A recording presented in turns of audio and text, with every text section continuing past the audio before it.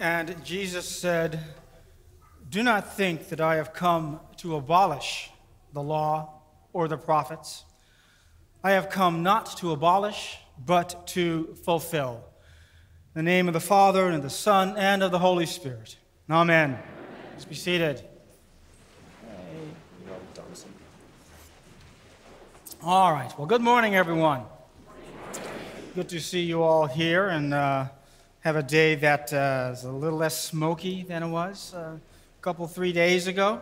A blessing, again, to see you all here and to have the Caledonian Pipers and our special celebration of the Kirkin of the Tartans that will happen later on in our service. The words there that I opened with, "Do not think that I have come to abolish the law or the prophets." Of course, those words, come from the Sermon on the Mount. And they inform for us Jesus' actions in today's gospel, where we see him stepping outside of the law so that he may fulfill the law. And in doing so, he helps us individually and collectively to understand what God wishes for those who are called into his kingdom. Today, we see him flouting the rules of decency and sanctity. The prescriptions that regard who can be touched and who can be declared clean and holy before God are put to the test. And the Pharisees are scandalized by what they see. Then, as now, divine mercy leaves the gatekeepers flustered and confused. One of our New Testament scholars poses this question: why? Why must the pure always be full of contempt for the impure? Though Jesus' words today are few, if you go through that passage again, it doesn't say much, but his actions speak volumes for us. In a sense, brothers and sisters, he has already preached the sermon, and I'm just here to open it up just a little bit. But the sermon is already laid before you. For in that passage, he has shown us the 4 principles of divine mercy: call, communion, restoration, and resurrection. Each one of these principles touches a life in today's proclamation of the good news. But of course, the gospel is not merely a story to be held at arm's length or something to be examined. No, the gospel is something for us to embrace and to bring into ourselves, because in the gospel story, we find ourselves. In it, we experience call and communion. In it, we experience restoration and resurrection, and by it, we are changed. So let us enter into the story through the eyes of our evangelist, a tax collector who was minding his own business until the man from Nazareth looked upon him and said, "Follow me. Follow me." It is a call and an invitation to one who at that time was outside the boundaries of respectable society. And yet it is also a call and invitation into a new society. Matthew didn't know it, but he was entering the body of Christ, a body in which we too are members. We too belong to this new society whose ways still confound the world. I'm always surprised when there is a public and sort of newsworthy example of Christian faith and witness, and so many people are astounded at what has happened and what they see happening. Pope Francis washes and kisses the feet of 12 young men and women in juvenile detention, and people are amazed. Javika Wallace Hawkins, a mother in Grand Rapids, Michigan, stands up in a courtroom and forgives her son's killers, and people are stunned. But this is what it means to be called. This is a principle of divine mercy on display. And the call is merely the beginning. for Jesus seeks communion. He joins Matthew and his friends for dinner, just as he joins us today in our celebration of Holy Communion. Divine mercy does not stand at a distance watching us go along. It comes to be with us. In that passage, Jesus breaks bread with them, and today he breaks bread with us while at the same time being the bread that is broken for us. In today's story, Jesus' mere presence among the diners and the tax collectors and the sinners is scandalous.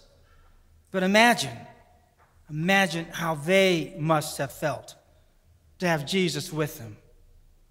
What must Matthew have thought as he heard the debate going on between Jesus and the Pharisees, those leaders who would never think to share a meal with him and his friends? They were the righteous ones. And again, the question is asked, why must the pure always be full of contempt for the impure? Why do these ones who are appointed to uphold the law sometimes find themselves unable and failing to grasp the deep meaning and purpose of the law? Go and learn what this means, Jesus says. I desire mercy, not sacrifice. This is an important phrase in Matthew's gospel because it appears twice. This passage and in the 12th chapter. Go and learn what this means. I desire mercy and not sacrifice. But of course, in our readings, we can see that Hosea said it first, 800 years before Jesus.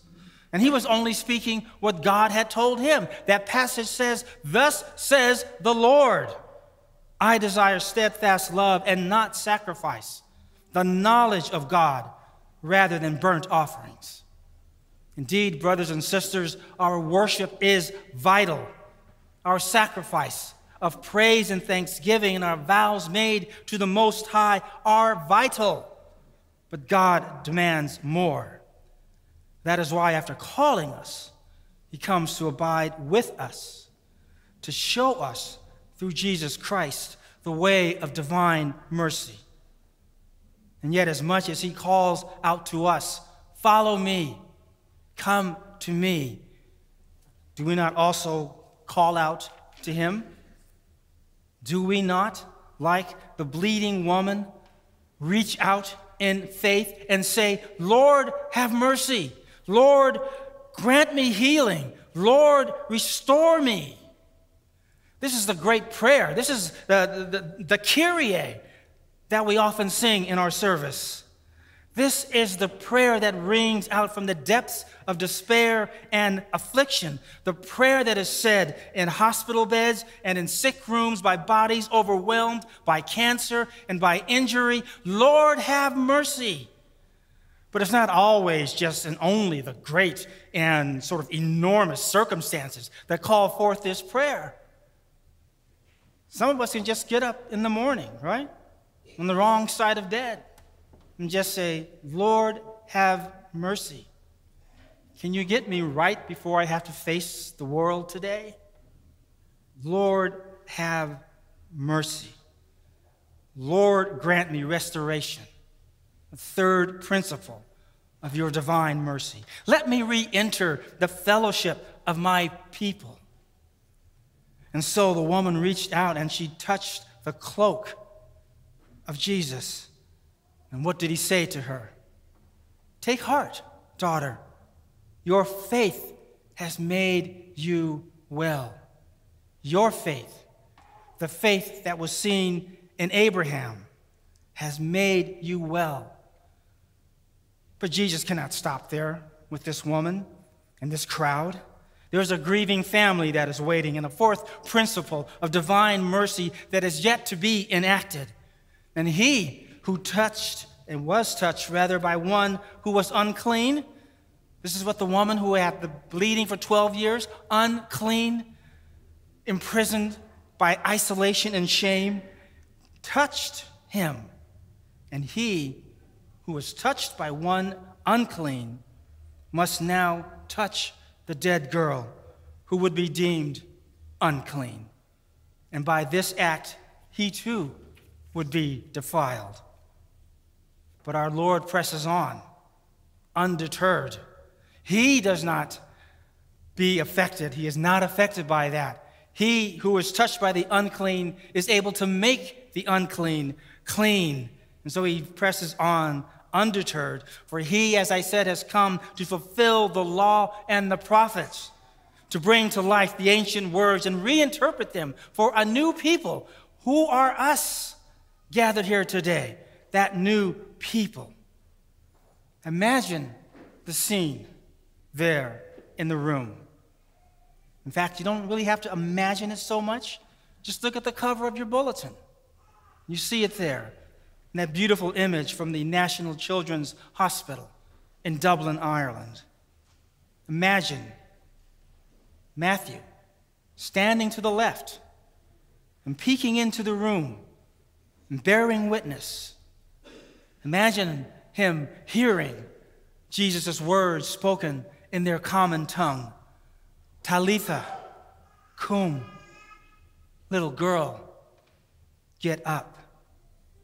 Imagine that she who was declared dead rises up alive in resurrection. The fourth principle of divine mercy is revealed. And here the resurrection is physical, but all of us know of spiritual resurrections of people who have, in a sense, dead to the world and yet have been brought back to life through the divine mercy of Jesus Christ.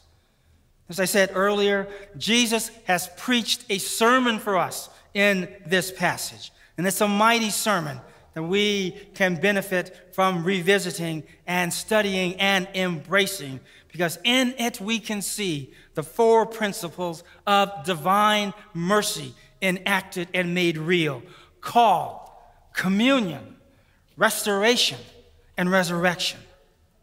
To fulfill the law, he had to step outside the law. And in doing so, he continued his own journey of divine mercy that began in the incarnation. God's divine mercy expressed for humankind.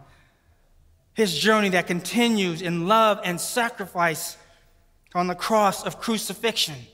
And divine mercy coming yet again through his resurrection and his ascension, so that forever and for all time, he can stand ready to hear our heartfelt prayer: have mercy on us. Lord, have mercy. Lord, show us your love and mercy, for we put our trust in you. Amen.